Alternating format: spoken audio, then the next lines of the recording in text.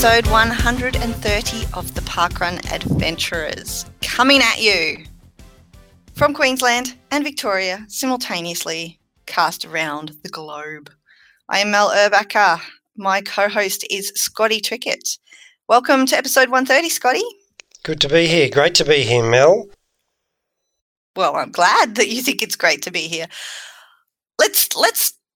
I noticed something happened on the weekend, Scotty, so I want to head straight to that.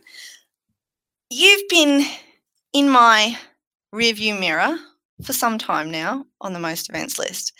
On the weekend, sneaky, you didn't tell me that it was going to happen, but boop, you equaled me on the Australian most events list. What's up with that? Well, I'm just an adventurer, Mel. I'm a parkrun adventurer. I like to get out and sample new events, new courses, meet new people. That's just what I like to do. Not mention to your co-host who you're in a bit of a competition with, that you might be headed somewhere new. That competition ended at the end of last year when you made a very late dash to pip me on the line when we were having a competition, but it's taken me 9 months to catch you again, and I'm pretty chuffed that I've caught you. Do you think you're going to stay there very long? Do you think I'm going to stay there for very long? Yeah, I do, actually. I do. I think I've got a few more adventures planned over the next few weeks. Not this week, but in the future weeks, absolutely. Absolutely. But let me tell you about my parkrun day, shall I? Please do. So I went out to Wyndham Vale, which is a long way from home, and I think it would probably now class as my Nendi. Well, it did class as my Nendi. Formerly was. Yeah.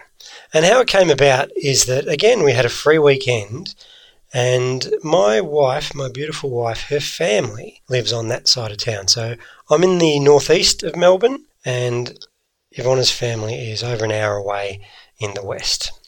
And luckily, my mother-in-law, her mother, lives near Wyndham Vale. And I thought it would be a good excuse to visit the mother-in-law. How good am I? Visit the mother-in-law. No ulterior motive. No, and get them to come along and join us to her first parkrun. So I got to tell you, Mel, it was a little bit exciting. I got to register my mother-in-law and my father-in-law during the week. We did that on Friday because this was all a bit last minute. And I haven't registered anybody for 5 or 6 years since we started parkrunning. That is exciting. It sounds silly. It's just a nothing thing to do, but there was a sense of joy when I registered a new person. That's not a nothing thing to do. That's the start of the. It was filling out a form right there. But exactly, the act was just filling out a form. But I was hoping and I was hopeful that it's going to lead to so much more for my family. And so we went out to Wyndham Vale, and I got to tell you, we had a great time. When we woke up in the morning, because we had to leave pretty early, it was warm in Melbourne. Like where we lived, it was warm.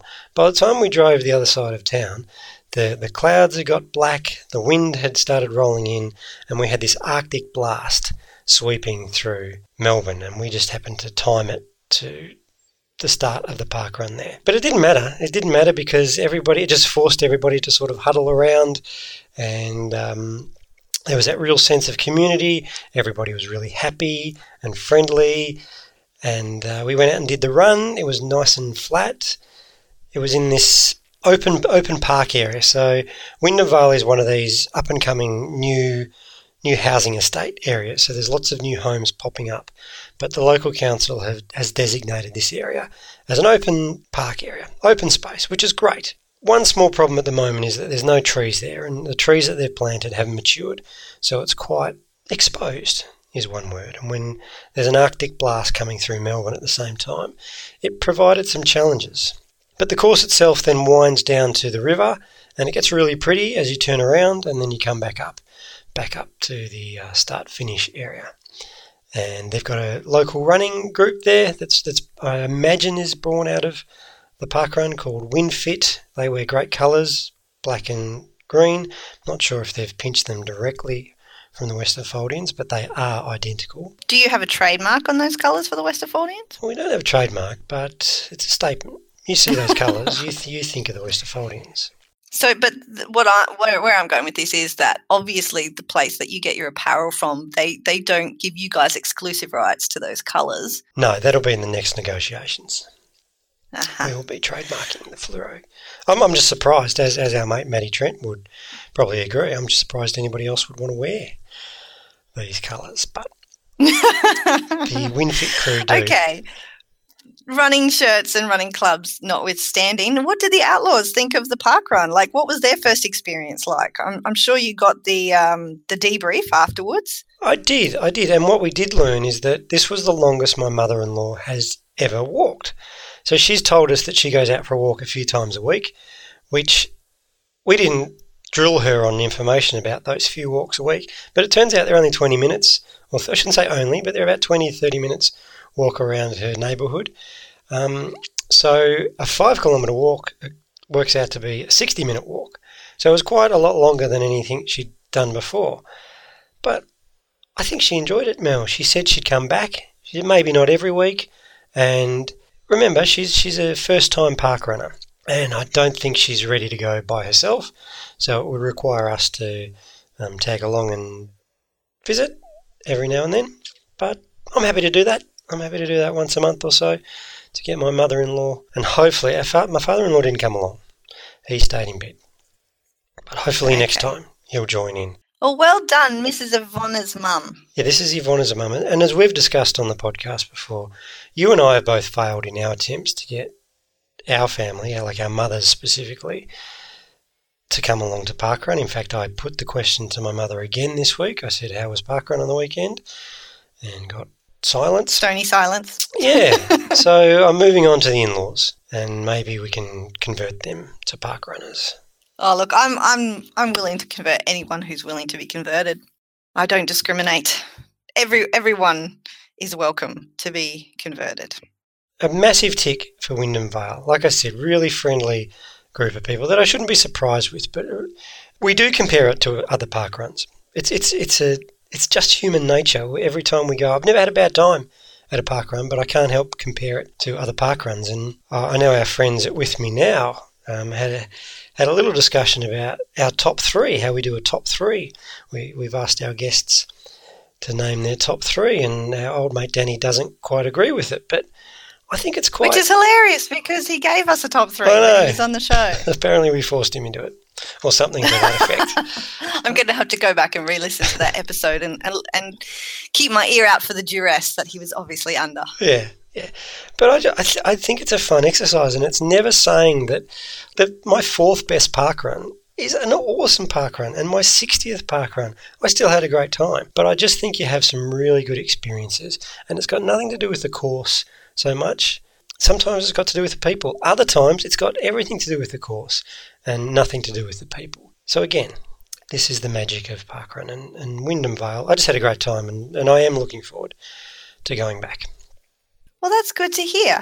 It is all very personal, isn't it? Like, you can have your favourite 3 books, but they're not going to be somebody else's favourite 3 books. And they might be your favourites for different reasons as well.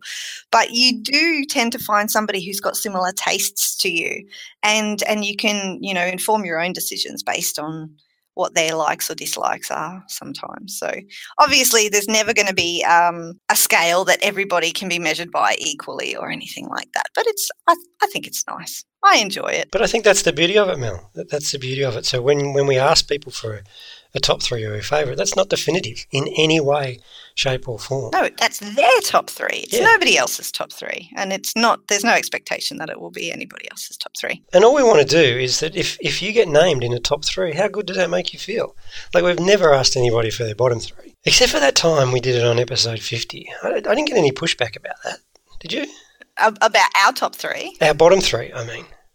Yeah, our bottom 3, no. I didn't have anybody make any complaints or write in nasty letters saying they felt poorly about being outed. No. So that was episode 50. So that was, my math is right, 79 episodes ago. So we've survived It was, that. yes. Yep.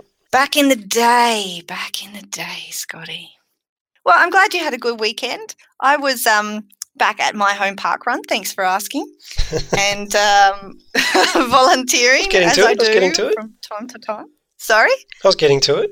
Oh, you were getting to okay.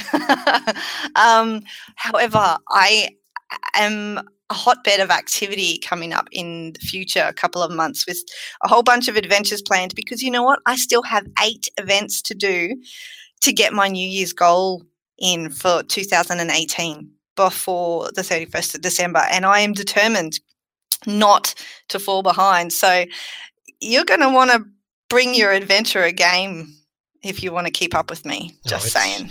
It's being brung. It's coming. It's coming. Don't worry about that. Not this week, as I said. I'm back at home this week. Milestone celebrations and the like. But after that, have you gone spreadsheet level? Are you mapping it out? I'm not yet? quite spreadsheet level. You know, that probably would have helped, because, I mean, I do refer to my diary. However, I do have a spreadsheet for the run director roster at Kawana Parkrun, and as it turns out, I did not check it before I booked 2 separate interstate adventures for the rest of the year. So awkwardly, this roster that I created just a couple of months ago for the run directors at Kawana, I've had to say, hey guys, does anybody want to swap me for my 2 days in November and December? Because I've accidentally double booked myself, and I've got flights and accommodation in other states on those weekends. So I'm having a shocker with my diaries lately. Oh, seriously. Okay. It's the event director's problem, isn't it? Just let them sort it out. At Kawana? Yeah. You're hilarious, Scotty. Are you still the event director? I am still the event director. Well, I'm co-event director. Okay. But the way we work it is, if somebody on the roster can't do their weekend, then it's their responsibility to find somebody else to replace them. That's a very sensible approach. Yeah. And so it was my dumbassery that got me into this, and I'll have to get myself out. But that's fine. I've got a great crew, so it'll be all good.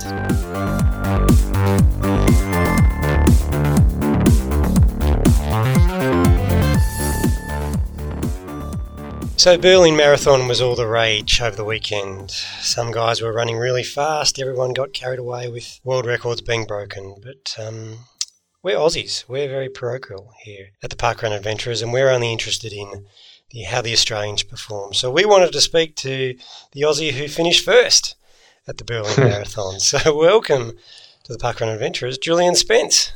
Yeah, thank you. Thanks for having me. I finished the first Australian, but I didn't know that until quite late on, because there was one other Australian running in front of me, and I didn't realise that he must have dropped out at some point. So I didn't expect to be in first when I checked the results later. Okay, so tell us about that. So tell us about all the accolades and all the adulation you've received since finishing first Australian at Berlin. Well, yeah, it's been overwhelming, mainly due to the community that we've built through our Inside Running podcast. We had Andy Allison, who is a friend of the podcast. He basically ran our Facebook page while Brady and I were running, and he's very good at that. And he had live updates, and so we got a great amount of engagement over the course of the morning. And when we checked later on, there was a lot of well wishes on there, and it was quite overwhelming for both Brady and myself to go on and read everyone's messages of support and their predictions and their excitement during the race. And it is the first. I mean, we've been part of the community for a while now, but this was the first time where it really sort of took us by surprise. It was so big, and we were really feeling the love. So that's primarily where we received most of our support, or at least I did anyway. Has that been an important part of the experience for you? Because obviously Berlin Marathon is on the other side of the planet. There's not necessarily a lot of opportunity for people, friends and family, to go over and support you. So you've got all the support from your online community. Obviously as well, finishing ahead of the friends that you did travel across with meant that you crossed the finish line by yourself and didn't have anyone there that knew you to welcome you. How did that all pan out? Yeah, it's really funny that you mentioned that, because It was quite a strange feeling. You're an unknown now, obviously. There's a lot of people that do support the race on the sideline, and you're wearing your bib, but no one really knows you. You don't get the familiar faces along the side, like you do at the local race. Like, say, for instance, Melbourne, you know someone on every corner. So you're running out there, and it is a little lonely. So you think about the people that might be watching. So back home, like, we know there's timing mats, and we know that a lot of people will be following the updates. So each time you run across the mat, your thoughts go to the people that are watching back home, and you think, oh, I wonder how they're feeling about that split. And so you're not quite concerned about those that are next to you on the road cheering. It for me, like, I was thinking about those cheering back home. But you come down, like, for instance, you would have seen, everyone watched Eliud Kipchoge finish. It's been played so often now that you see how wide the last finishing straight is. It's like probably about a football field wide, and it's a very open space. So when I was finishing, the hoo-ha of the world record's over. It's 15 minutes later, people have calmed down. They've started to think, oh, wait, there was a women's race going on as well, and she was coming in maybe 90 seconds behind me. So at that point in time, there's just a few stragglers rolling through, and it's like the eye of the storm, really. So you don't get the excitement maybe like if you had friends and family there, because the people on the sideline, they're kind of looking past you to see if there's any ladies coming yet. So I finished. The volunteers, they're not quite, like, there's been so much excitement. They're still on the come down, so no one really claps or cheers. No one gives you a towel, takes photos like Eliud Kipchoge or anything. I kind of just finished the race, stopped my watch, wandered off into the tent, and all of a sudden I started thinking, I wonder if anyone's been watching on Facebook. And so obviously I knew that they were. So I checked my phone, see some messages straight away. Like, we have our bags right at the finish line in the elite tent. So for us, like, we were on our phones really quickly to talk to people back home, whereas like everyone else is like celebrating with each other. But because we're there on our own, it's like, we were trying to get that connection back home. So Brady and I were sitting on a bench next to all the other Africans and the whole race coming in, basically just having a little look at seeing what people have written. And when we sat there, and we were just like, we were in total shock at the amount of support we were seeing. So you mentioned your running mate and your podcast co-host, Brady, there. Yeah. So you finished in around 2:16, is that right? Yeah, I was 2:16:39. Yep. So Brady was only a few minutes behind you. So did you immediately wait for him, or did you get caught up with the winners finishing? Did you get to experience it together?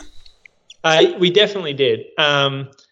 So last year, what happened, we both did this race last year together, and I had finished in 2:18:40. And I'd turned around on the spot. I'd spent a lot of time running with Brady during that race, and I'd push forward, whereas he struggled a little at the end. And so I knew his goal for the last 5 years or something has been to break that magical 2:20 mark for him.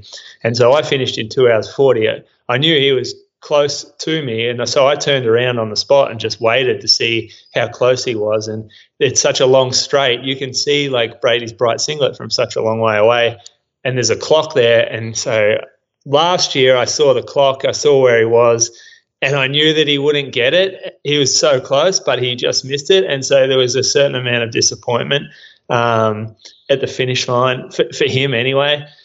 Whereas this year, I finished in the 2:16:39. I had no idea where he was because I hadn't seen him all race. So I said congratulations to the person I was running with, and then I turned around and thought, oh, shit, Brady's still out there. And I knew like the women were coming in to 18 low. They finished. So there was a little bit of confusion, people running around the finish line. I kind of walked around all that, just stood at the finish and stared back and saw Brady's singlet coming down. And I saw he had about 200 meters to run, and I looked at the clock, and it was going to be pretty tight, and I was just hoping that he got there. And in the end, he snuck under. I think it was 8 seconds, or maybe I think it was about 8 seconds that he snuck under by. But yeah, he was overwhelmed. It's a very emotional place, the finish line of a marathon, in both the elite section and the anywhere from 2 hours to 6 hours. A lot of emotion you can see on people's faces, and like Brady was emotional at the finish. We were both really stoked for each other. It's a pretty good vibe. You've known Brady for a while. You did the Road to Berlin podcast series with him last year, which I tuned into avidly, listening to the journey that you guys had. I know what it's like to watch a friend who you know is aiming for a particular time, and you've got that long straight, and you just think, oh my God, are they going to make it? And your heart really does go with them. So obviously you must be quite close over all this time. I know also what it's like to finish a marathon, obviously not in the same kind of speed as you. However, I was destroyed at the end of mine. Do you have any of that kind of physical pain still in mind when, you know, you've got that focus immediately of a close friend who is that under the wire with achieving their goal? Yeah, I think that there's quite a shot of adrenaline when you get close to that finish line, and that carries you through maybe the first 15 minutes after you cross the line. And so the legs feel okay and until you sit down, until you calm down and you assess everything, and then all of a sudden you can't stand up again. So when I was waiting for Brady, I wasn't really thinking about my soreness. So it wasn't too bad this time around. But he was quite sore when he finished. He vomited straight away. So he was in a worse state than I was. He went to a bin and threw up most of his drinks from the race. And that obviously made me feel pretty like I wasn't really too concerned about my sore legs when I saw him in such a state. So, walking back from the race, that's when it starts to really kick in, I think. Like, that's when the adrenaline goes down, reality sets in. Hey, my feet are really sore and crushed, and my quads are beat up, my calves sore, my lower back sore, and even my upper back. Like, I get I must carry my arms really strangely because I always get a really sore upper back, and then again later on you've got that. I mean, we go out for a few beers, so that kind of takes away the soreness, and then the major reality is the next morning. And that's when you know you've run a marathon, that morning after. I remember that well. I have another question for you about the actual course, because obviously, you know, you run under the iconic Brandenburg Gate, but then, that finish straight, you still have like 400 meters or so to run. Is that a little bit anticlimactic? Do you wish that you could just finish under that Brandenburg Gate, or is just sort of spying that in the distance when you get to that point, thinking, okay, well, once I get there, then I just have a little bit more to do? Yeah, the gate signals it for me, because I know 400 meters is one lap of an athletics track, and that's anyone can do that pretty much at any time. So 400 meters, that's a time to start to savor the moment, enjoy it a little more. I know once you see, like, you turn onto the road that the gate is on 1 kilometre away, and so you've got 600 metres before you hit the gate, and then another 400, and it's that 600 metres that really takes it out of you, because you're there but you're not quite there, and you're trying to push the pace because everyone wants to get that little bit extra off their time. But 1 kilometre is a long time to start pushing that, whereas 400 metres, I know, like, one lap around the track, I've done that millions of times in my life, I can get home. And it is a brilliant finish line. So you get a wave of emotion as you go through the gates, knowing what you've just done. I don't quite get wrapped up in like the whole history. I'm probably a little young for that to appreciate the significance of it all. But for the race perspective, it's definitely like the signal of the end. And so then the crowds do line, they cheer. There's a commentator, there's people out, like there's people Let's pump up people on microphones the whole way along. And you see the clock, and all of a sudden, once you see the clock, you know what your time's going to be. And if you've got a benchmark, or like if you want to break a certain time, then you either got to get on your bike and maybe put in a harder effort, whether it's breaking 4 hours, 5 hours, whatever. Or if you know you're comfortably under, then you can enjoy that last finishing straight and lap it up. Julian, we're a few days post-event now. Have you started to reflect on your actual performance? You're the fastest Australian marathoner this year. Like you got to be pretty happy with your time. All your preparation paid off? Yeah, mate. It's I'm not your typical runner, to be perfectly honest. Like this isn't for me. It's September, and there are a few big races to come, so I won't end up being the fastest Australian for the year. But if you looked at where I was, like I met my partner Bree, I think about coming up 6 years ago now, and we travelled in 2013, and I was a mediocre runner up until the last year or so, and it's never been something that I've considered, like being an elite runner. I've always just been a runner, and I was obviously quite like good at running, but I've never considered myself to be like a national level runner. And so it's all coming a little bit quick. It's a bit of a shock really for me to run this time, because 3 years ago I was running 2 hours and 25 minutes, and that's 9 minutes off what I'm running now, and that doesn't rate in the top probably 30 in Australia. So I've taken a quantum leap maybe the last 12 months, and it's not really sinking in yet. At some point, I'm sure it will, but I think runners ourselves, we're pretty greedy creatures. So once we tick off one goal, all of a sudden the next goal just comes up really quickly, and you move on quite not the right word, but you probably don't celebrate your achievement enough. Like I might be a little bit different to others, because I've run 2:16, and the immediate thought for me is, oh well, I got to go faster than that. All of a sudden 2:16 is it's not good enough. And maybe in 20 years we'll celebrate 2:16 as my best run that I did. But at the moment, I'm feeling like that I need to run a bit faster in order to make myself satisfied. Do you guys feel like that when you run a PB? Look, you're in your peak form. Yeah, well, it has been a few years for both of us.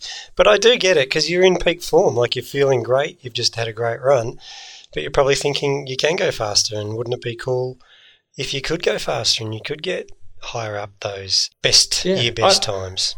I see it on every level. I see the parkrunners coming in to the store in Ballarat, and we talk about their running, and they tell me, oh, I never thought I'd ever break 25 minutes. And then all of a sudden, 25 minutes turns into 23 minutes, and then 22 minutes. And within 6 months, they're looking back and thinking, oh, what? 25 minutes, how can I consider that a good time? Like, and it's all relative, and it happens like on all different levels. So I've got a feeling that is one of the things that keep us running, is that we're never quite satisfied with what we've achieved. So have you worked on your next goal? I'm actually curious.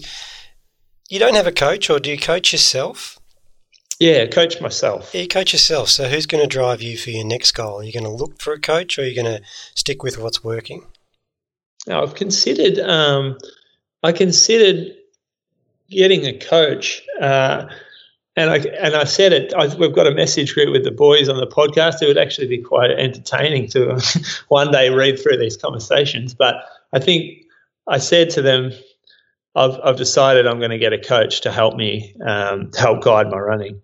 And then within probably 10 minutes, I wrote back and said, no, I know my body better than anyone. I don't think I could listen to someone. I love the fact that I can wake up and every morning I can assess how I feel and change the day's running based on how I'm feeling, whether I've recovered from the previous day's running.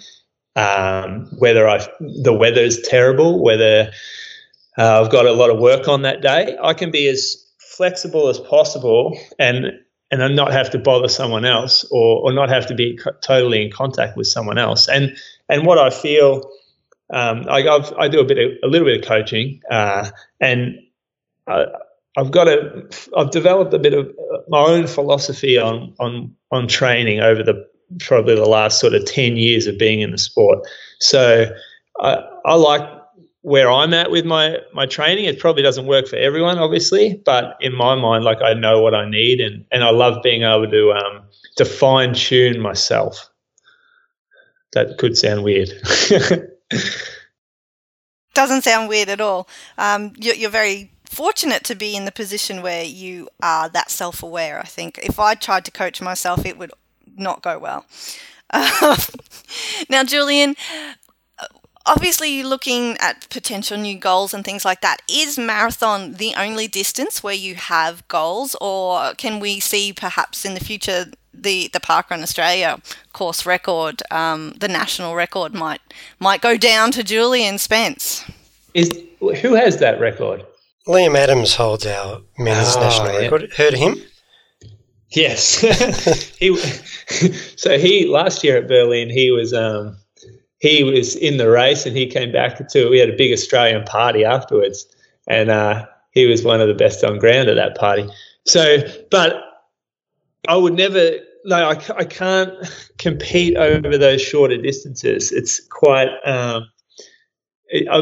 the longer it gets, the better I get. So if anything, I would be going longer in order to become more of a competitor. The shorter distance events, they help with my longer running, but I'm miles off being anywhere near a competitive runner over the 5,000 meters. I've never qualified or never been selected to run at Zatopek 10,000 meters, where they pick like 25 runners. I've never been selected for that, and I've never run a half marathon that rates anywhere near the sort of top 20 or 30 for the year. So the marathon for me is my distance at the moment. Otherwise, I mean, I have aspirations to run maybe ultra marathons when I get a little past or over the road running. I love the idea of being on a trail all day, and I've done a few ultra marathons, but I feel like that's where I would perform even better as you get slower. I can get slower and go longer. Maybe that's the best way to put it. And so this would explain why you haven't done officially done a parkrun since 2013, I think it is. But you tell me that you incorporate Ballarat Parkrun into some of your Saturday sessions without scanning in? Yeah, that surprises me. It's been that long since I've officially scanned in.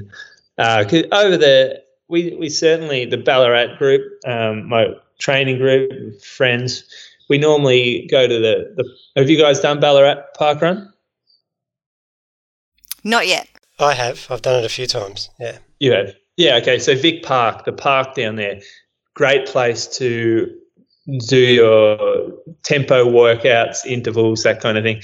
So we meet down there on a Saturday morning a lot of the time, and it just normally clashes with, well, it doesn't clash with parkrun. We just we park at the same spot where parkrun starts the race, and a lot of the time we go, oh well, let's just jump in and do some of our reps during the race. And it's fun because we get to, like, I know probably 99% of the runners that are there at parkrun each Saturday morning.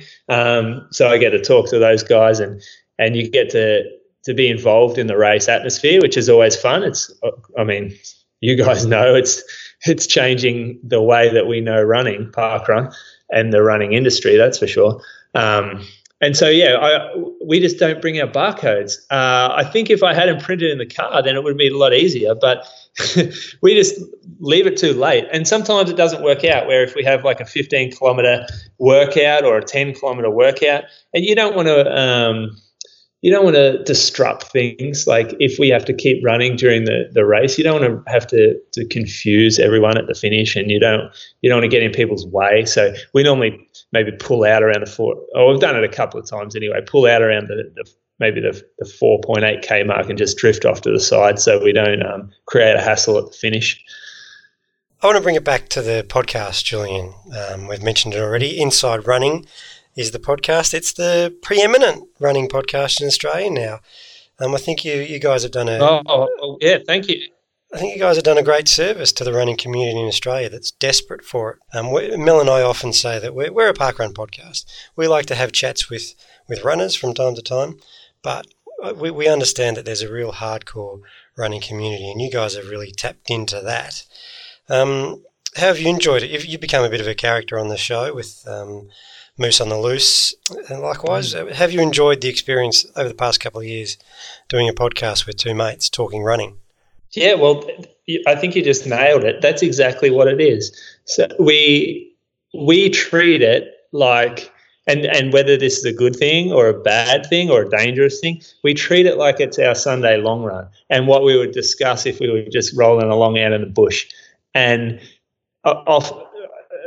like a lot of people are interested in those conversations. They want to be part of that conversation. And there was really no discussion point. Like there were a few websites around where Australian running would get discussed. There was a few forums that seemed to that kind of faded away on the internet where we would discuss running, or where some people would discuss running. And Facebook's a little bit like the forums on Facebook turn nasty, and they can be a bit of a rabbit hole chatting on Facebook about this stuff.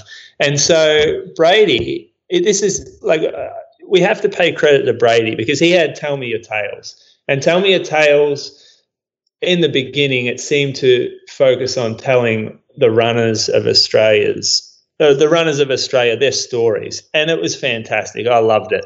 I would listen to people talk about where they grew up, how they got into running, what their training is, their different thoughts on different races, their experiences throughout the Australia running, and it would just cover you. You got to know people, and then it turned into a little bit more running focus with the road to Berlin, where we discussed our training leading into Berlin, and we started to pick up a few more fans around the world.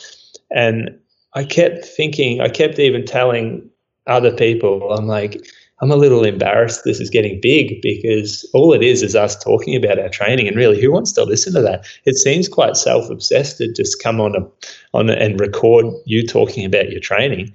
But people have enjoyed it, and they've reached out to us. They say they take a lot from it, a lot of learning. We learn from each other, especially with the guests that we have on now. And Brady, he's a real thinker. He's a very creative guy, and he's constantly working out ways to engage the running community and what can we offer to the running community that's not there at the moment. And so when he came up with we decided on the name Inside Running, and his plan for it was exactly what it is right now. Like we sort of spitballed a few ideas for different segments we wanted.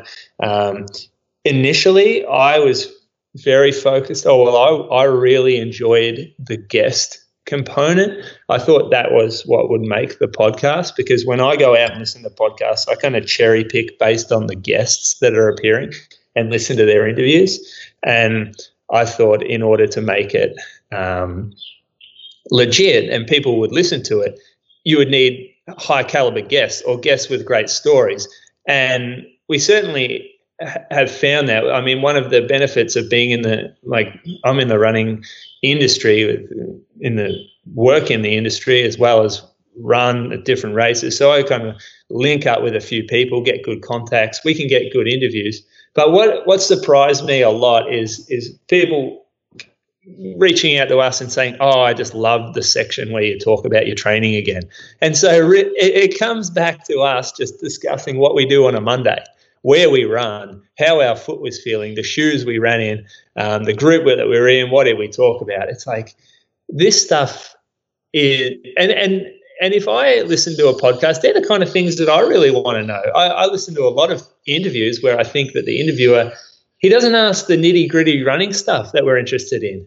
Talks, and they're the ones that I really like. So the podcast is a brilliant.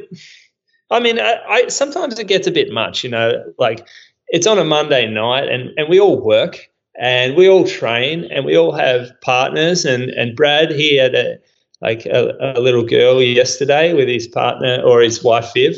So we're all quite busy, and sometimes on a Monday night, and it reflects in some of the podcasts. We might not prepare as well as we should, and we might feel like a little bit like we can't be bothered, and sometimes it comes off a little sloppy like that because maybe we haven't put as much effort into the week. But we probably should stick to what we know best, which is just purely talking about running and not getting into the real controversial stuff, which has got me into trouble a few times. And even a couple of weeks ago, I offended someone on the show, and I thought, I didn't get into this. I didn't start talking on this podcast to offend people. I don't want to upset people. And so it's been a real learning experience for us to have a recorder on us for like 90 minutes every week, because you learn about what can upset people. And I felt good. Like after that, after I felt bad about upsetting someone, I thought, like maybe I'm actually an all right guy if I'm feeling bad because I offended someone. So it's been a whirlwind, actually, the podcast. It's been just something so different, and I wouldn't be able to do it if it was a camera. It's easy to sit behind this computer here and just chat away running, but it feels like there's no pressure. And at the very end of the day, Brady can go back and cut all the stuff I say that's probably not appropriate. He can cut all that out. Like I hope you will if I say something bad. Yeah, well, so far so good. We're not going to cut anything out, but we can completely relate to that. And I think the idea of the guests, so we do it here too. We know that people cherry pick, and we know we had Rob DiCostello a couple of weeks ago, and our numbers went through the roof. But I reckon you guys will find your latest episode where you just recapped Berlin, your numbers will be really good there because people have really invested in your journey so far, and they'll want to hear that. So it's a real fine balance. We can definitely relate. Yeah, and I get embarrassed when we run with the boys back here because they all make fun of the podcast, and it's just a bit of banter on the run. But you're running like your profile grows a little bit, and all of a sudden, like people are interested in what you're doing. And I run with some runners that are a lot better than I am, and it feels a little embarrassing sometimes to run along knowing that you've got this podcast going and people know who you are, and then you're running next to someone who's been in the Olympics and maybe won't be as well recognised. It's just a little bit. You got to take it with a grain of salt. Like we're good at talking about running, but there's a lot of great runners out there that maybe we're helping to give a platform to. It's the running community in Australia is underappreciated. Like we always use the example, like the 500. We probably know who the 500 best AFL player is in Australia. Kids would wear that guy's jersey around. He would make maybe $200,000 to $300,000. He could walk into a nightclub and the whole place knows who he is. Right? That's the 500th best player in the country. Whereas Michael Shelley, let's just use Michael Shelley. He won the Commonwealth Games. I don't think he has a contract where he earns a single dollar from a company. He's almost unrecognisable to anyone outside the real hardcore running community. He's won 2 Commonwealth Games gold medals and a silver medal in the marathon. And let's just say he's our best marathoner at the moment. And he doesn't make really any money from this sport. And it's hopefully like we can help build profiles that might get some exposure for these runners, and they can actually start to make a living out of it. Obviously, you don't do it for the glory or the the fame of being a runner. Are there plans in your future, Julian, that involve the 5 rainbow rings? It's not, well, we all dream. I don't think anyone's not dreamt about running in the Olympics or playing their sport in the Olympics.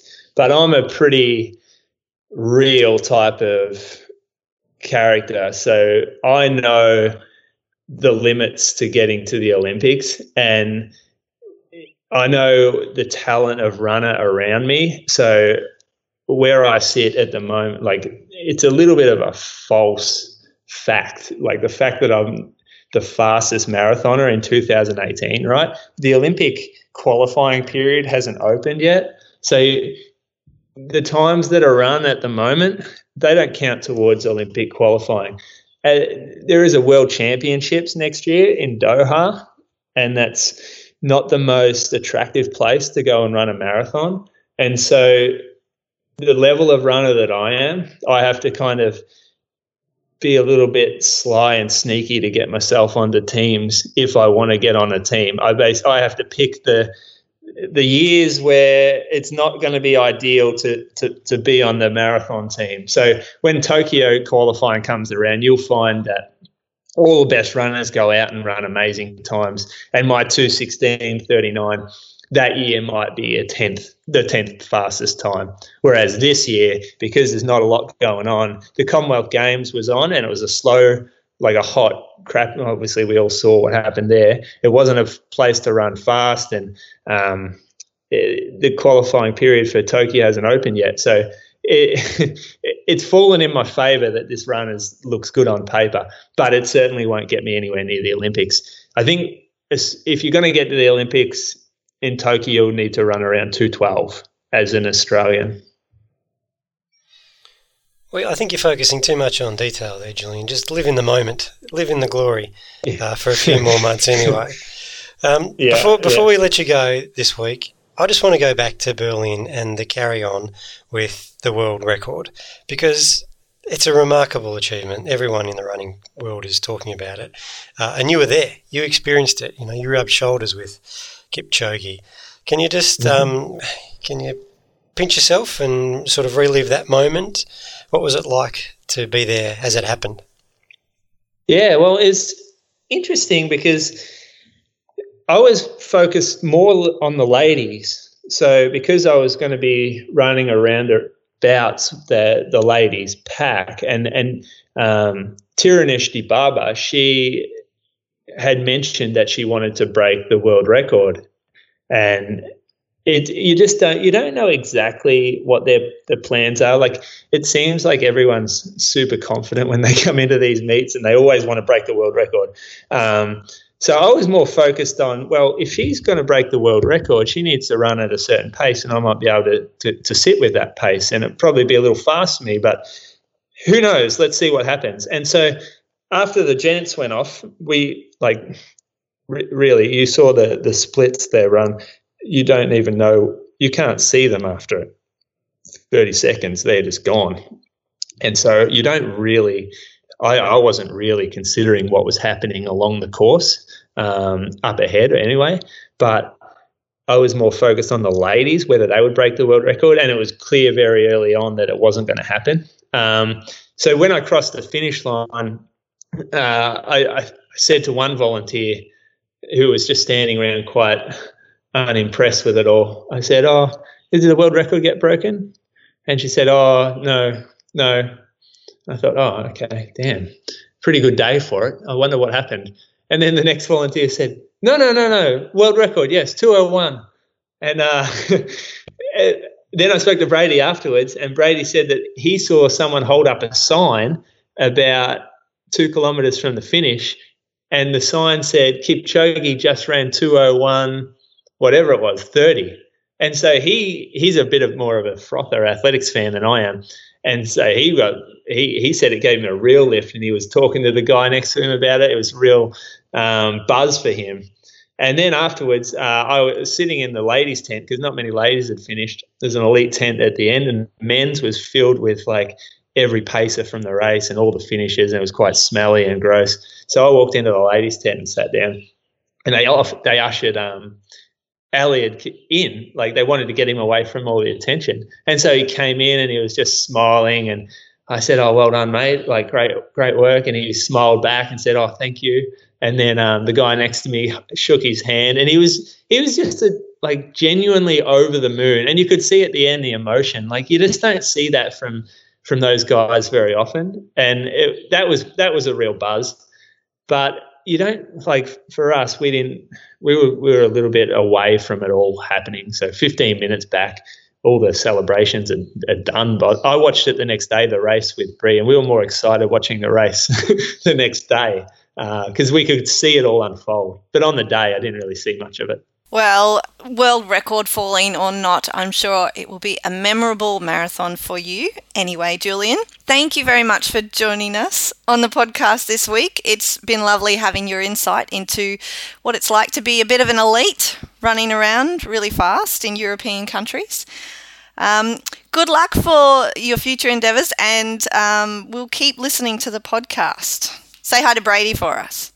I will do. Thanks, Mel. Thanks, Scott. And I should mention, yes, I listened to your interview with Deke as well, and it was quite good. It really opened my eyes up to the Indigenous Marathon Project, more than I knew before. So well done on that.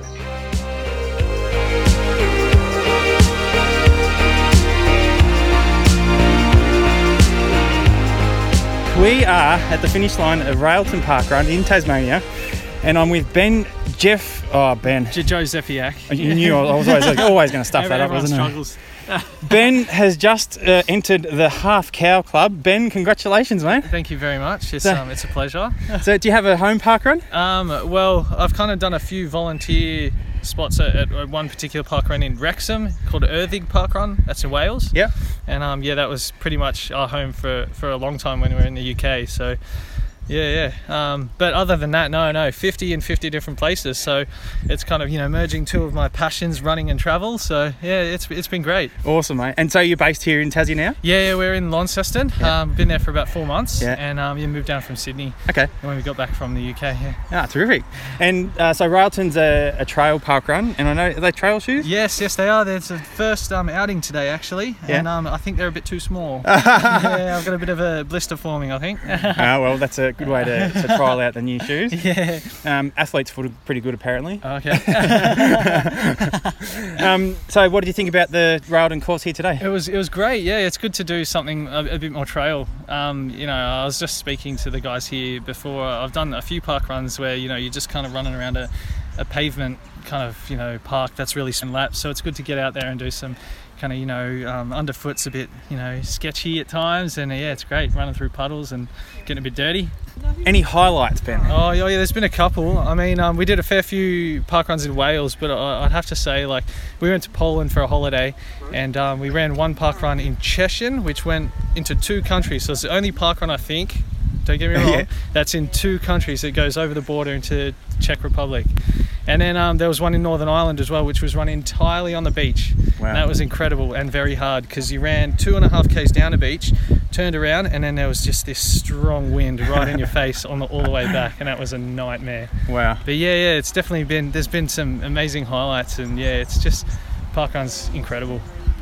Well, thanks for talking to the Parkrun Adventurers. Well done today. No worries, thank Congratulations on the half cow. Oh, thanks very Good luck much. on the full cow. Awesome, yeah, that's next, I guess. Good on you, mate. Thanks, Ben. Mate. No worries. We're still at the finish line. I'm here now with Catherine, the ED of Railton Parkrun, and the RD for today. Catherine, hello. Hello. I come through in 2016 and Railton Parkrun wasn't here. And I know that Toc's been here and he gives it rave reviews, and I can see what he's talking about now. How's it all been going since Toc was down here? Really good. Toc turned up to our first event, which was the 250th Australian Parkrun to launch. And he actually did a Parkrun Plus that day because he wasn't listening to directions when we were doing the briefing. So that was our first joke of our Parkrun. We've had lots of stories since then, and we've had quite a really good core group of regular runners, as well as lots of visitors coming through. So I don't know if Toc told the story at the time, but our mayor really was a little bit of a non-believer. He didn't think that a parkrun would bring visitors to town, but it certainly proved to be the case that we've had people like yourself from interstate, but we've had people from all over the world. It's been fantastic. Just watching John come in. He's Well one of done, John! our volunteers, but he's running today. Well Done, Johnny! John. Good job, mate!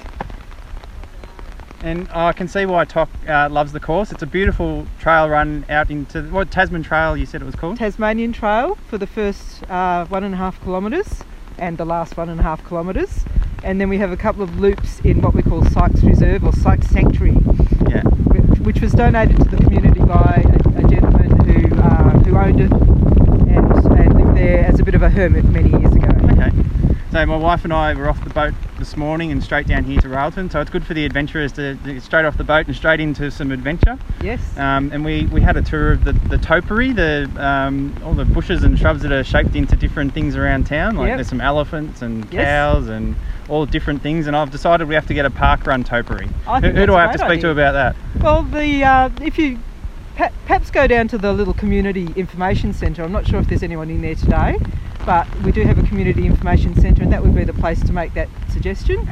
I'm sure they'd love to hear from you, but we do have a topiary group that's actively involved in making the frames as well. So in fact, one of them ran today, but he's already left. So no, we've got to talk to him. we may catch him at breakfast at the cafe, but he usually goes back to work pretty quickly. He's the local mechanic. Oh, there you go.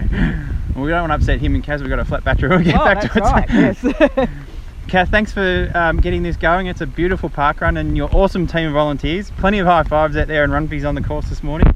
So all the best with your upcoming birthday and ongoing success with parkrun. Thanks very much for visiting. Thanks, Kath. Thanks to Gary, my propeller hat twin, for your roving report from Railton Parkrun.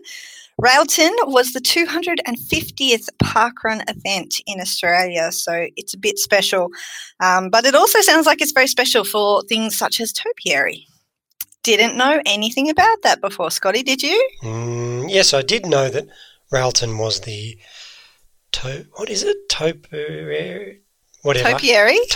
capital of Australia. I did know that.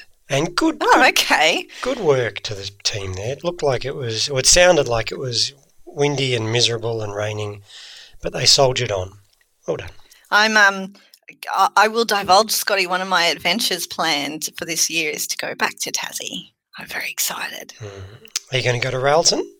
I'm not ruling it out. It's not going to be my parkrun of choice. However, that doesn't mean there won't be a freedom run. It looks beautiful from the little video clip I've seen of it. It does, yep. But you know what's happening this weekend, Scotty? We're launching more new events. We are, after having a couple of weeks with 0 launches. We're coming back strong. We saved them all up for one weekend. We got 4 in one weekend. It's crazy. Yeah, it is.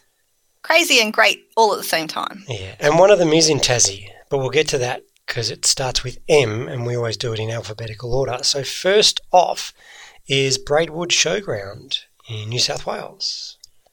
I didn't realise we do this in alphabetical order, but that's great now that I know that. I just always assumed it was the oldest event first. No. Well, there you go. Learn something new every day. Braidwood Showground in New South Wales, and that is going to be joined by a fellow New South Walian event at Cow Pasture Reserve, Camden. The event launching in Tasmania is Montrose Foreshore. And then we've got a new one for South Australia at Stebben Heath. Now, before we get to the anniversaries, Mel, I have a question. For Parkrun Australia. I've noticed... Okay. I've noticed, so I want you to put your official operations hat on here. I've noticed lately that the names of our events are starting to look a bit different. They're like Cow Pasture Reserve Camden. Now, in the past, that would be called Camden Parkrun. Why are we calling it Cow Pasture Reserve? And the same, I'm guessing, for Braidwood Showground, maybe? I'm not sure. Tell me the reason why we've got some different looking event names.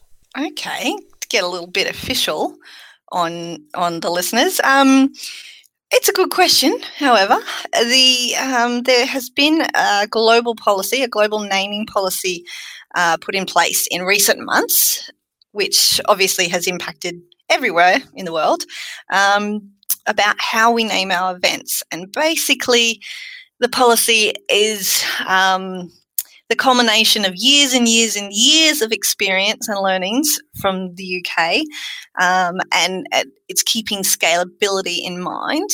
So, for example, something like Cow Pasture Reserve in Camden previously would have been known as Camden, which is the name of the town. However, that doesn't really allow for the potential in future for an additional event to be in Camden. So if you name the first one Camden Parkrun and then they get another event, well, you know, do you call that Camden Parkrun 2? Or, you know, it just gets a bit awkward. So, and that also doesn't factor in that there might be another township or another place in the world called Camden, which may already have a parkrun. So we've got the legacy of those sorts of events elsewhere in the world. And in Australia, you know, Albert Melbourne Parkrun is called Albert Melbourne because there was already an Albert Parkrun somewhere else. And we've got Ipswich, Queensland for the same reason, because in the UK there's already an event called Ipswich. So it's primarily to future-proof, I guess, is the way you would put it. And the way the names get determined now is basically we just have to identify the smallest identifiable geographical reference point. So if an event starts and finishes in a park, such as a park named Cow Pasture Reserve, for example, that's what the event's going to get called, pretty much. Does that answer your question? It does. Thank you for the clarification. I kind of already knew, but I thought it was a good question to ask. And I really like it. So I'm going to rely on my own personal experience here. And I'm pretty sure this was explained to me when I started Westerfolds Parkrun. And I've had this debate with my wife ever since day one. In fact, before Westerfolds started, she wanted to call it Templestowe Parkrun, which is the suburb it's located in. And I was adamant. I was pounding the table again that no, we're going to call it Westerfolds because that's where it is. And it's the same with Studley because it's in Studley Park, Westerfolds Park. I really like that naming convention because if it was named in the suburb, it could be anywhere. And I want people to associate. I want that park to be famous. That's the one that people are going to and running in every week. So I like the idea. And you know another reason that it works is, for example, you also now have a junior parkrun event in Westerfolds. So that's Westerfolds Juniors. And they use an example in the UK with Harrogate Parkrun. They also have Harrogate Junior Parkrun. However, the two events are in different parks. So the fact that, you know, one is in one place and the other one somewhere else, they've had people showing up for juniors on a Sunday where they have the 5K event on the Saturday, but that's not correct because they actually have the event somewhere else. So if this naming policy had been in place prior to those events being named, then there wouldn't be that kind of confusion. And Westerfolds and Westerfolds Juniors are a perfect example of they're both in the same park, so that's accurate. Whereas you might have had another place in Templestowe where you could have had your junior parkrun, and one of them might have been in Westerfolds Park and the other one somewhere else. So it's just another level of helping reduce the confusion potentially for parkrunners. Yeah, look, it's very possible. So then my next question is, are we going to start changing names of existing parkruns to avoid future confusion? Not as far as I'm aware. The events that we've currently got in place, they'll all be retaining their same names. We have actually changed a couple of event names in the past when another event or a prospect has come up in the same sort of area, and it's been realised that the original event wasn't actually named appropriately. It just sort of referenced too broad of an area, or it wasn't even quite specifically that location as such. So it was going to cause confusion. But yeah, in terms of the events that we already have existing, no, they won't be changing. Unless we come up against a particular problem someplace. Okay, so with all that information in your brains now, let's go through the anniversaries and have a think about the names of some of these parkruns. Because we are celebrating anniversaries at Ashgrove in Queensland. At Bowral in New South Wales. Merimbula and Moree, both in New South Wales as well. And we've got New Farm in Queensland. Tamworth, New South Wales. And Yuyangs in Victoria. So thinking about all those events, there's potential there to, there's a good chance we might have another event in Tamworth. one day. You'd hope so. It's possible. It's a big town. I mean, it's not always just based on the size of the town either. And you do need to consider the fact that, some towns have twin towns elsewhere. We've got a prospect in Scone at the moment, for example, but there's already a Scone parkrun. Well, there's already a Scone in the UK, I should say. Scone here in Australia is not a large place, but we certainly won't be calling the event Scone Parkrun because that doesn't fit with the naming convention now. I feel all weird being official on the podcast, Scotty. I like it. But I've had enough of it, so let's go to the hotline. Hotline. And we've got a couple of questions as we've sneakily added them to the bingo challenge for Streaky September. So we love it that a lot of our regular listeners and those doing Streaky September are sending in the questions. Stroke of brilliance on your behalf, Scotty, to do this, because what better way to get content for the podcast than make it a challenge on Streaky Bingo?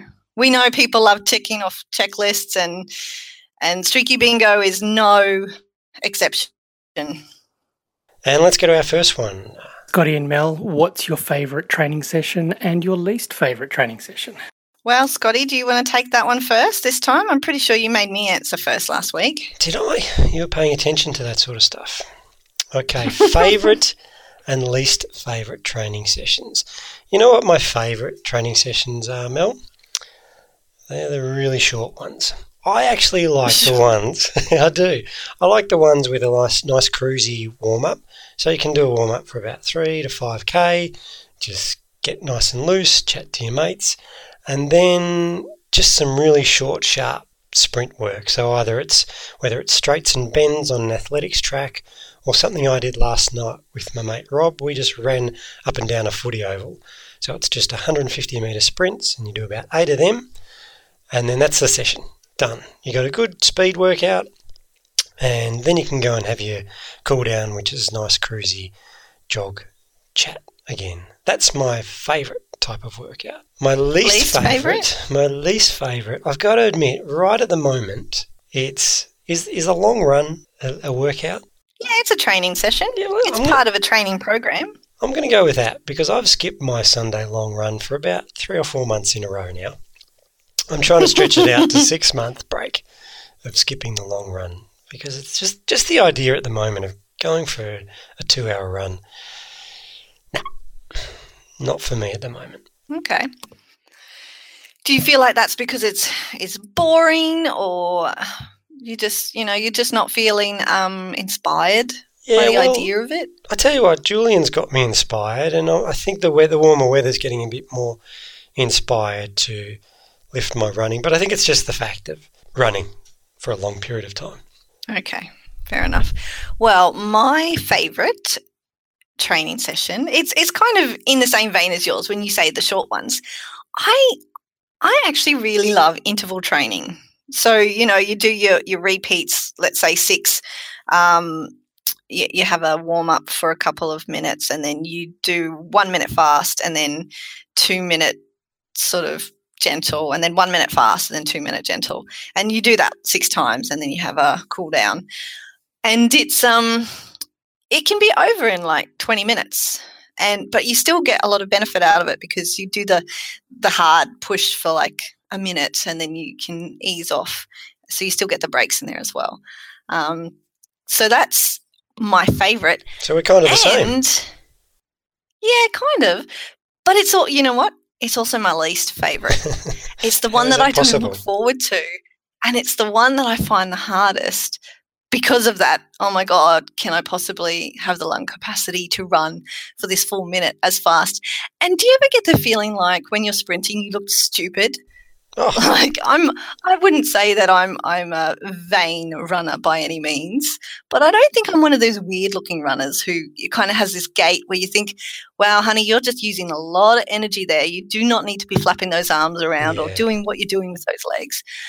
But I think when I sprint, I probably just look really stupid.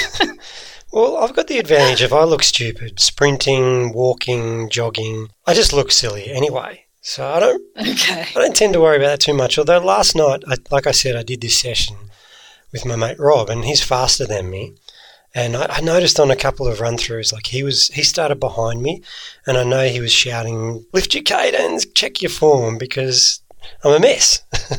And he felt the need to correct me. Yep. So yeah, I'm with you. I do get a bit conscious. You've got to look like you're supposed to be doing the right things when you're doing these sessions. Yeah. Okay. Good question, Simon. Thanks for that. Great question. And we've got another one. Oh, we just heard from Gary. Should we hear from him again? Yeah, let's hear from him again because he's got a friend with him. Well, technically this question isn't from Gary. He is just the person who is in charge of the technology for his mate Flynn. G'day Mel and Scott, parkrunners, adventurers, everybody that's listening to the pod. I hope you're having a happy streak month. And it's Gary Murphy reporting in live from the Sunbury Parkrun finish line, an 1880s historic bluestone bridge. And I've found a special guest here who's got a question for Mel and Scott.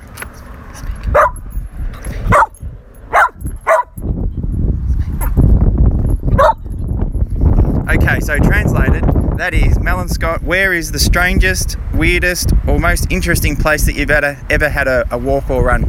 Happy streaking, everybody. See you at Palm 19. I'll jump in and take this one first, Scotty, because it's a bit of an odd question, weirdest and strangest place.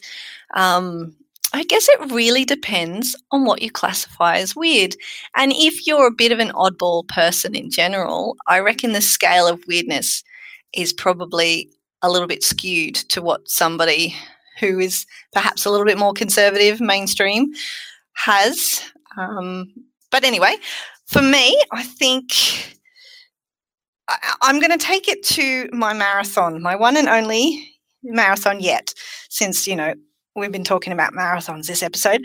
And there was a moment, there were lots of moments in that marathon that were bizarre, running in a fancy dress marathon across 42.2 kilometres of rolling hills with vineyards and having wine stations every 2 kilometres, and then, oysters and all sorts of degustation things offered in the last 10K.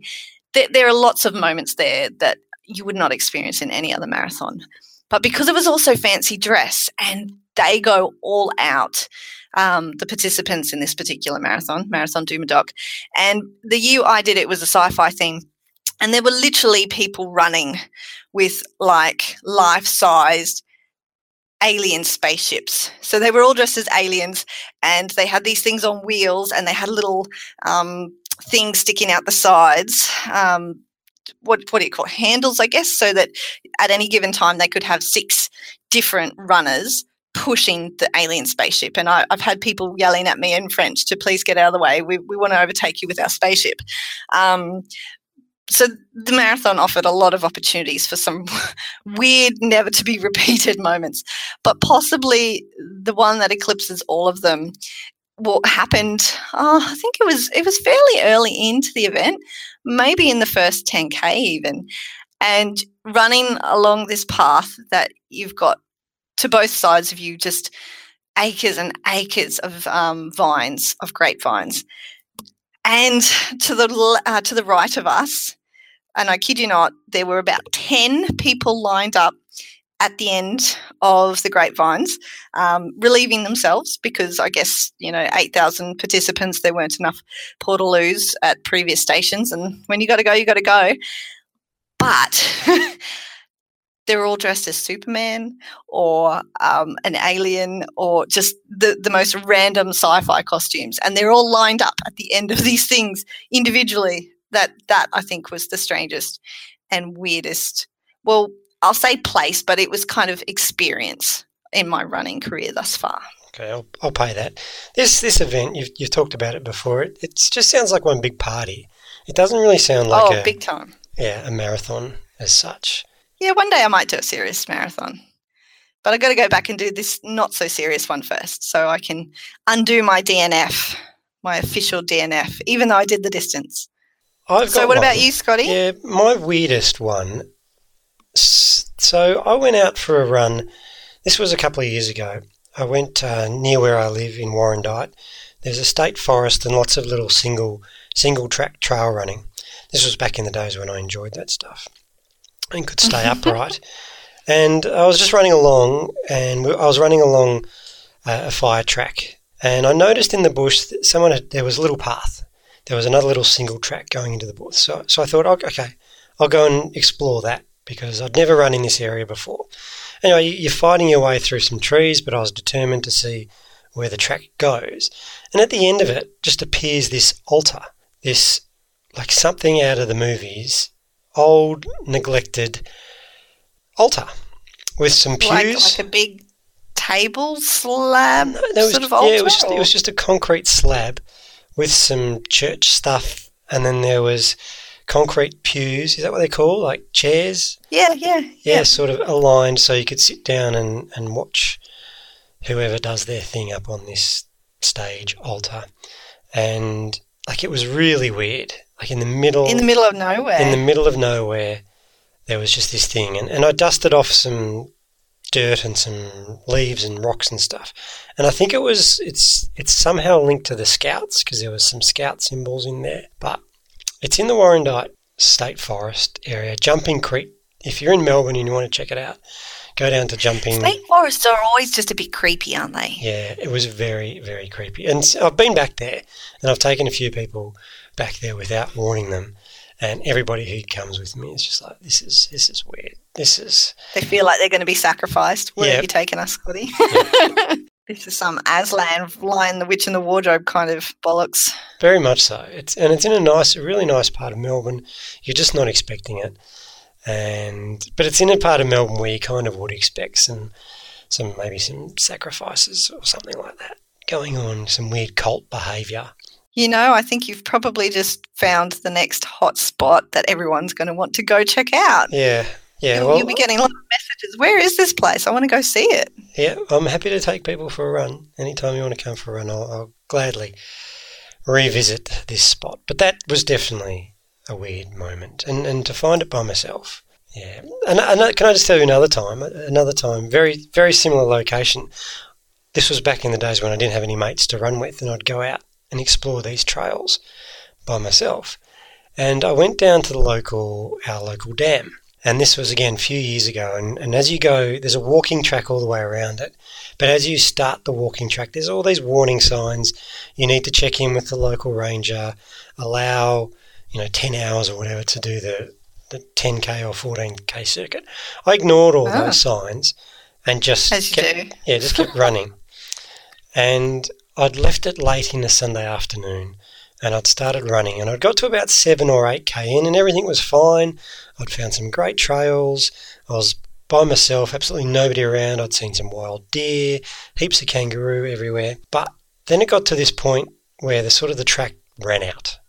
And so obviously some trees had fallen down and nobody had sort of walked through this track for a long period of time. And I was 7K in. It was getting dark. I didn't have my phone. And then all of a sudden, like, more wild deer started making noises in the bush.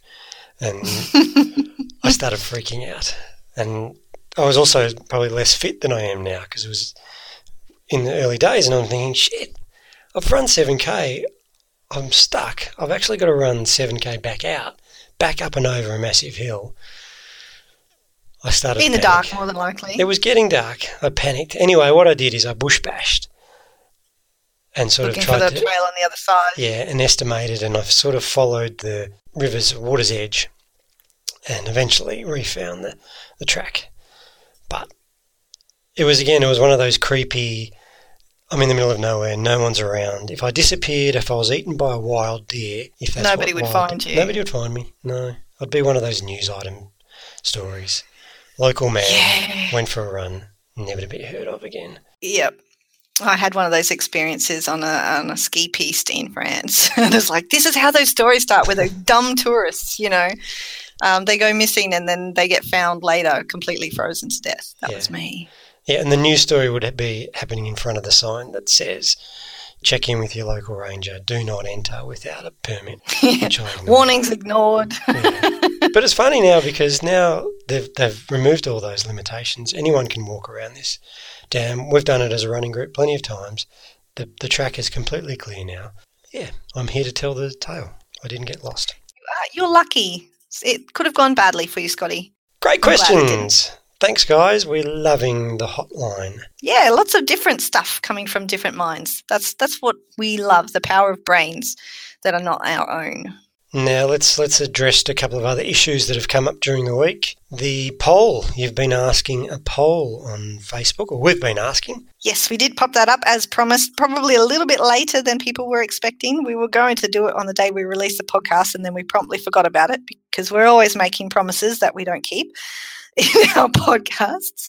But we did remember it before the week was out and posted it earlier this week. Some interesting results there, Scotty. It's the poll itself, and this isn't something that we set. I think it's a Facebook thing, but it runs for 7 days.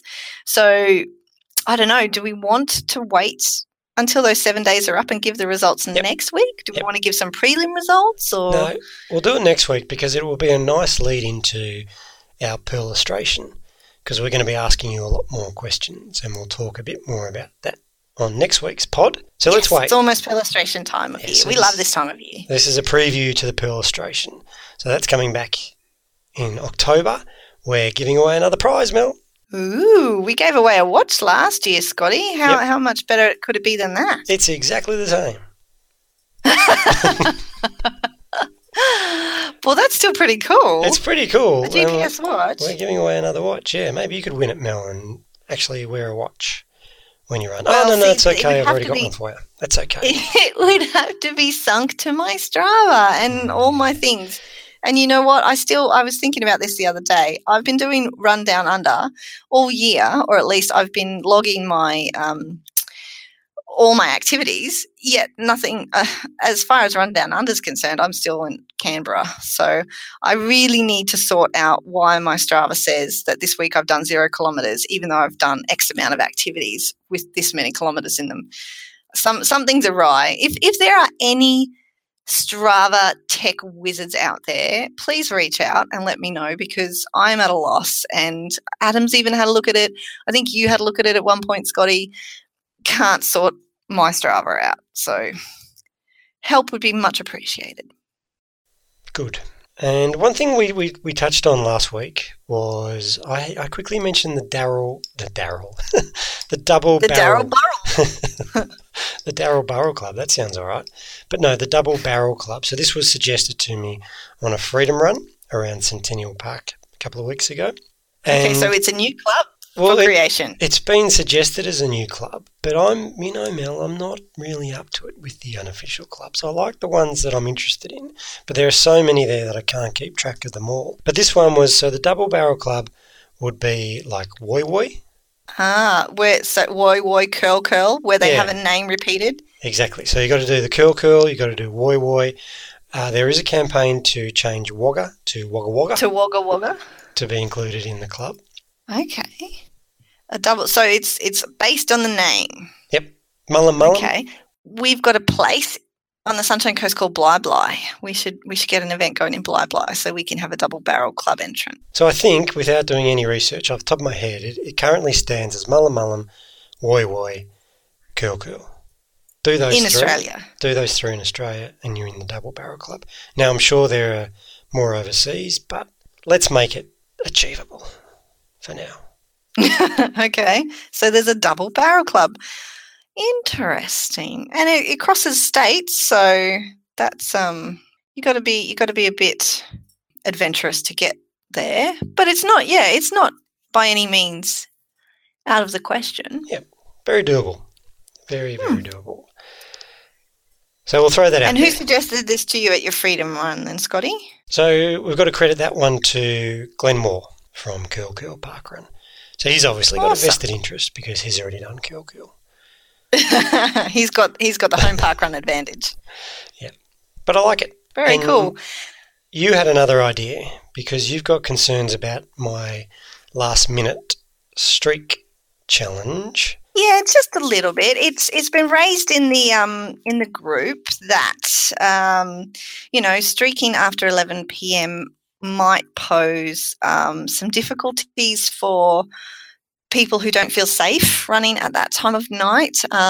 You know what? It actually poses difficulties as well, probably for parents of small children who can't necessarily get out at night. So I thought we should be a little bit not lenient, but creative. And obviously we don't want to put anyone at risk, or we don't want anyone to feel like they have to put themselves at risk if they don't feel to be heading out. But it is a challenge, People need to step up for a challenge. And like we have with the running with a pooch, there's a little bit of an asterisk, and people can instead choose to run with a person with a popular dog kind of name.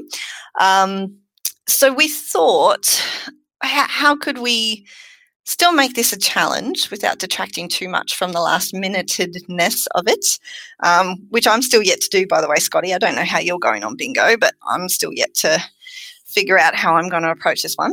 I think I might go the asterisk version for this myself. The idea is Cinderella had to be home by midnight. Otherwise, everything that her fairy godmother had done would be undone and go back to normal, and she would be exposed. So what we're thinking is you have to run with a pumpkin, because you can't do the by midnight thing. So effectively, your coach is no longer a coach. It's a pumpkin. That's the challenge, people. What do you think, Scotty? Would you prefer to do that? No, I'm going to do the last minute challenge, but I do like this idea. I'd probably earmark it for one of your short 2K walks. Probably don't carry the pumpkin on your 20K long run. I think that depends on the size of the pumpkin. But I like this because, people can get some nice natural produce. And I'm not talking about buying one of those pumpkins that's been split in half down the middle. You need a full pumpkin, people, okay? There was no half a carriage with only 2 wheels. You need a full pumpkin.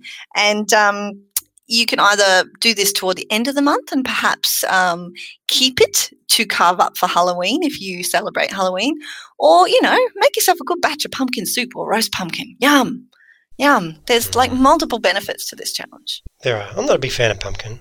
Oh, I'm partial to roast pumpkin. I like pumpkin pie, but everything else, bleh. Okay, so no pumpkin soup for Scotty. No. But that's all right. So this is the challenge. Now, we also have our first person, number one Parkrun Adventurers podcast fan, Melissa Ellis, claiming to have completed her bingo this week and is looking for level up challenges. She's creating her own level up challenges. Scotty, did you see this? This was remarkable. So, Melissa, if you're not in there's a group for Streaky September. If you're not in it, what are you doing? Get in it. So Melissa There's still time to join. Yeah, Melissa posted a video of herself running the gauntlet to avoid getting swooped by a magpie. And I started out watching the video and I thought, Melissa's just being a bit silly. She's going to run with the helmet on and she's got that silly jumper on. Why would you wear that in public? Collingwood jersey. Yeah. And then she starts running and bang. I won't spoil it if you haven't seen it, but it's definitely worth a watch. So well done, Melissa. You are definitely our number one fan. I do love her commitment to Streaky Bingo. However, Scotty, I do also feel perhaps we need to step in here and create some level up challenges that are not going to cause physical harm or the potential for injury to people. I'm not doing that one, by the way. Doesn't have any more of these wonderfully crazy ideas. Have you got any thoughts on some level up challenges? We haven't discussed this off the podcast yet. We haven't discussed this yet, Mel. So let's put it on the Facebook page. Yep, it could end badly. So let's not start. Let's workshop a couple for the end of the month. We've only got a few days. We've got a bit over a week to go. I'm in for a challenge because my girls are out. They skipped a day. Oh, I know. No. Yep. The streak is broken. The streak got broken. So I'm on my own for the rest of the month, which could go either way. Could go either way. And how are you going with it all? You haven't missed any yet, but have you had any close shaves? No, I haven't even had any close shaves this month. It's been good. Well, that's awesome. I'm loving, once again, everybody sharing in on Strava and Facebook, in the group and stuff, where they've been streaking. And I'm loving seeing the ones where people are going that they have never, like places they've never been before, but local places that they've lived in an area for a long time.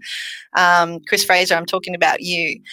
It's just awesome. It's what Streaky September is about, people getting out there and doing things they haven't done before. And lots of people streaking. This is the longest streak they've ever done as well, which is awesome. And there's just so much joy given to us in that group and on Strava, seeing all these things happening, and some great Strava art coming in too, Scotty. I love the ones where people are amalgamating multiple activities. They're just like superimposing them all together to create words and other pictures and stuff. That's very creative. Yeah, I'm loving the creativity of the Strava art.